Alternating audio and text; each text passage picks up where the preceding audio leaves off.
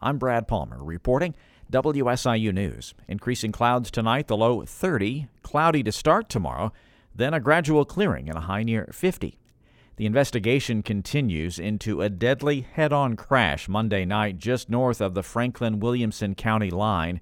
The Franklin County Sheriff's Department reports it received a 911 call about a traffic crash on South Thompsonville Road at around 8:20 p.m. Deputies report the driver of the car, 32-year-old Devin Chase Stanley of Galatia, was pronounced dead at the scene. The driver of the F-350 pickup truck, 38-year-old Ryan Sauerhage of Macedonia, sustained serious injuries and was airlifted from the scene for treatment. There were no other occupants in either vehicle. The Illinois State Attorney General's office entered into an agreement to stop enforcement of the law that cracked down on so-called crisis pregnancy centers. Mawa Iqbal has more. It's a rare win for the anti-abortion movement in Illinois. The conservative Thomas More Society filed a challenge against the state in federal court, arguing the law violates the center's right to free speech. Attorney Peter Breen says the law targeted centers for being anti-abortion. The issue of abortion is certainly one of significant contention, but there's a way to work through that public dispute, and it's not silencing your opponents. These centers are often Christian-based clinics that don't offer nor refer for abortions. Critics say they use deceptive practices. I'm Mawa Iqbal. And Republican State Senator Terry Bryant of Murfreesboro is pleased with that proposed agreement involving the Attorney General. Again, the agreement means the state will no longer seek enforcement of the controversial law, which gave the Illinois Attorney General broad authority to target non-abortion providing pregnancy centers with so-called deceptive practices. Bryant says she's happy Attorney General Kwame Raoul is admitting he already had the power to go after these deceptive practices. Bryant says she thinks this proves the true purpose of the legislation was to target and punish non-abortion providing pregnancy centers for refusing to conform to the ideological beliefs of the Democratic Party.